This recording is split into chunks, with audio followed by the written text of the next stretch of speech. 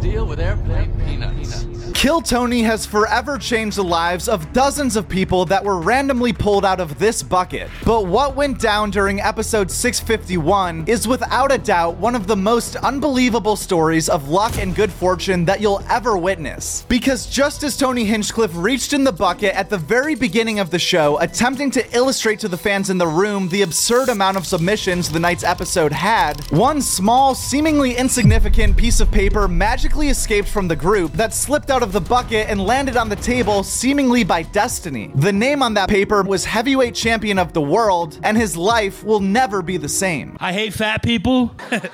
They're always so excited to see me because they are no longer the fattest person in the room. That's me, heavyweight champion of the world, baby. At first, it seemed as if this was just going to be like any other bucket pull interview. But after the panel had some fun at the expense of DeChamp. A little fun fact you guys can't see is a few times he put his arm behind his back while he was performing, and he has an actual shelf back there. Can you show the people? There is a shelf for his arm. What do you do for work, heavyweight champion of the world? I'm a TikToker. TikTok? Yeah. Wow, is that the noise your pacemaker makes all the time? I'm a food vlogger on TikTok. Holy shit. What's your love life like? Yeah, that's what I want to know. Is there a... It's fucking... Is there a Mrs. Piece of Shit? No.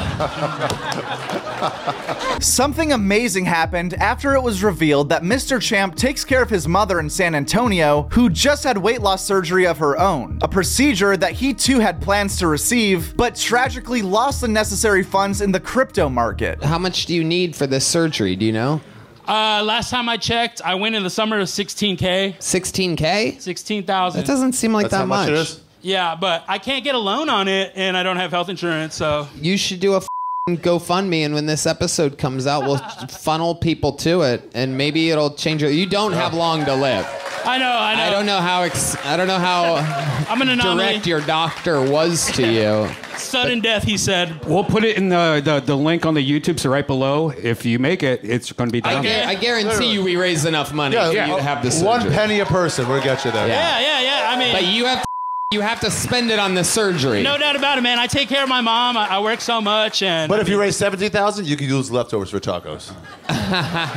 In the passing 8 days after this episode aired, Kill Tony fans not only raised the $16,000 necessary for the surgery, but exceeded this goal by thousands of dollars to truly give the champ a whole new lease on life. And today, we're all lucky enough to be joined by the man himself to hear even more about how Kill Tony changed his life forever. We're here live with the heavyweight champion of the world. My first question for you today, how long were you a fan of Kill Tony prior to getting pulled out of that bucket? I didn't even realize Kill Tony was in Austin for the longest time because I wasn't keeping up with it. I think I found out about it in like October that it was in Austin, and I was like, oh wow, it's in Austin now. So that's when I found out about it, really. Within just a few days of your episode being posted, the Kill Tony fan base has already exceeded your original GoFundMe goal of $16,000. Did that surprise you at all by the power that this audience had to change your life? Yeah, it surprised me like so much. I thought nobody was even going to donate. I was like, oh, wow, it's really happening. We've seen some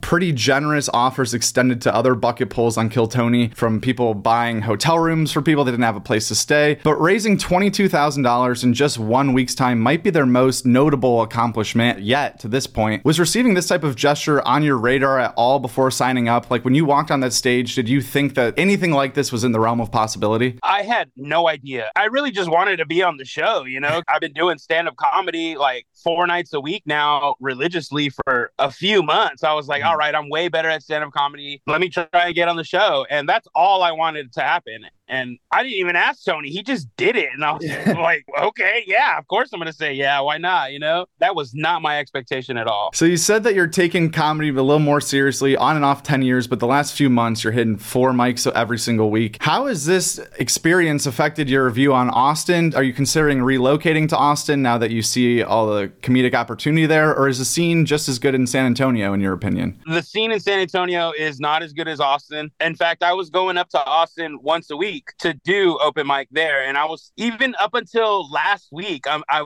was still doing stand up here in San Antonio at open mics, and like it was like at a pizza place, you know. Yeah. And then like there's hecklers there, and it's just not good. And then last night I did open mic at Shakespeare's and just completely crushed the whole crowd. A lot of people hadn't, like, they've only seen me from Kill Tony, and then when I got on stage, I just crushed. It was amazing. I was like, finally, this is what I needed. That's One of amazing. my best friends told me, she's like, yeah, you don't hang your art in a bad art gallery, you know what I'm saying? And I really took that metaphor. So you live in San Antonio, like we just said. You're a food vlogger down there on TikTok. How will this new weight loss journey affect that job? Since March, I've stopped getting paid from Instagram. Every creator's has stopped getting paid from Instagram. So I kind of wanted to move away from making content like that anyway. So yeah, I just want to focus more on comedy, and I mean, now that I have this opportunity, at the least I can start a YouTube channel on my weight loss journey. You know what I'm saying? I think that's like the worst case scenario that could happen. But it's for sure there. I mean, people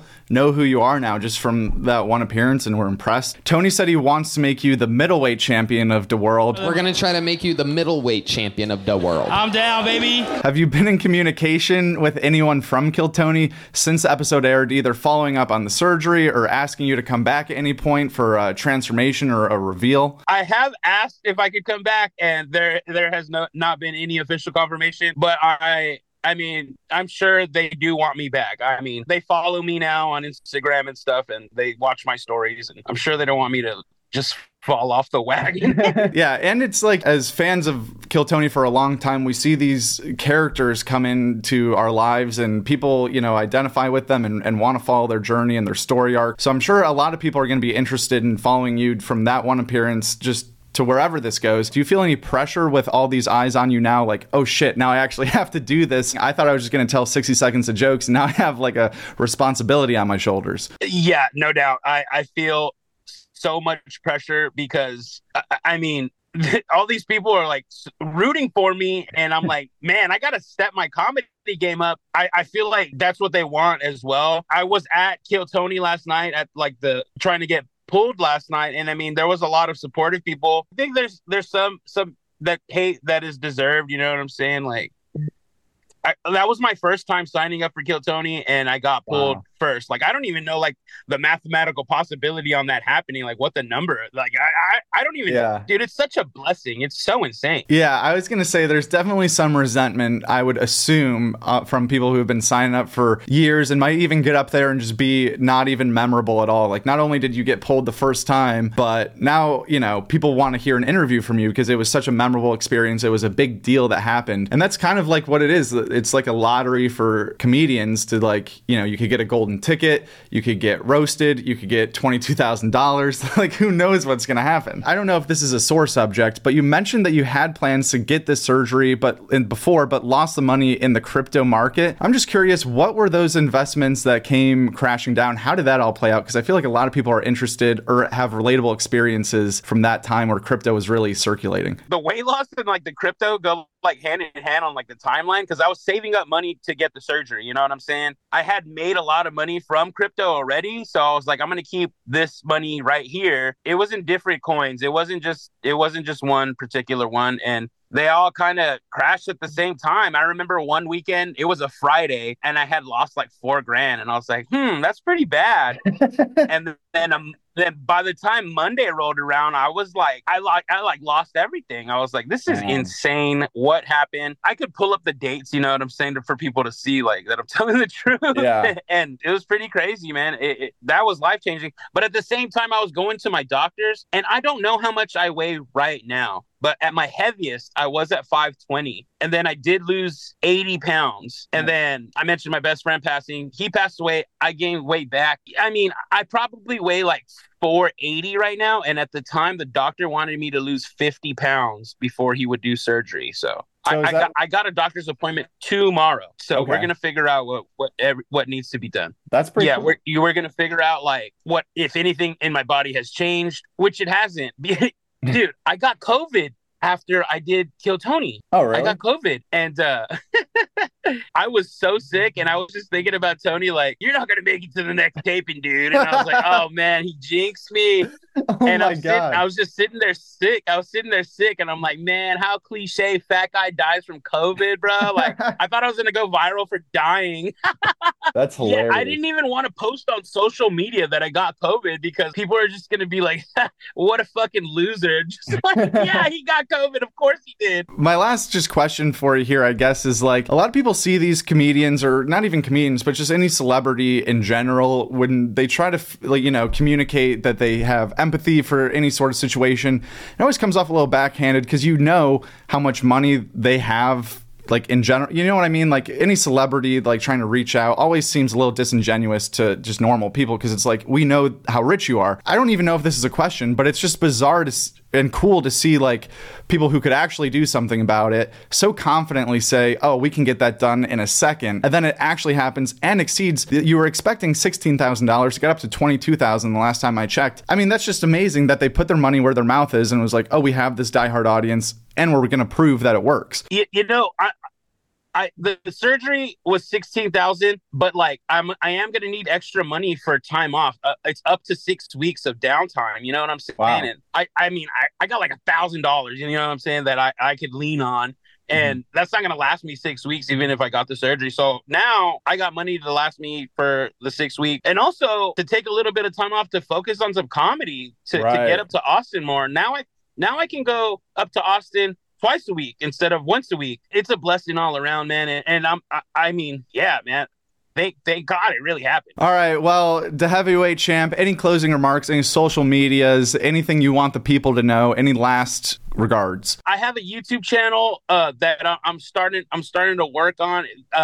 If you go to my Instagram or my TikTok, there's a link tree and you could get to my YouTube from there. I'm doing a lot more. I'm getting booked now. Once I have like official dates, I will be letting everybody know. And I promise you, I don't suck at comedy. I was very nervous on Kill Tony. I'm better than mid. Amazing. Thank you again. Having your name randomly fall out of a bucket to do 60 seconds of stand-up comedy on a live podcast your very first time signing up, and walking off stage with the money for life-changing and potentially even life-saving surgery is something that could only happen on Kill Tony, and truly speaks to the power behind their ravenous fan base. If you've been on the fence about subscribing to Clip World, hopefully this conversation with the heavyweight champ of the world changed your mind, because there's going to be a lot more content where that came from being posted on this channel very soon. But if you're still not ready to click that button, let me wet your whistle with some free Joke World stickers sent to you in the mail completely free of cost. All you have to do is fill out the link in our bio and these will show up to your house in your mailbox. You know how mail works. Thank you for watching. At Joke World. That's it. At Joke World. And the world is WRLD. That's a great YouTube channel, Joke World. Check it out.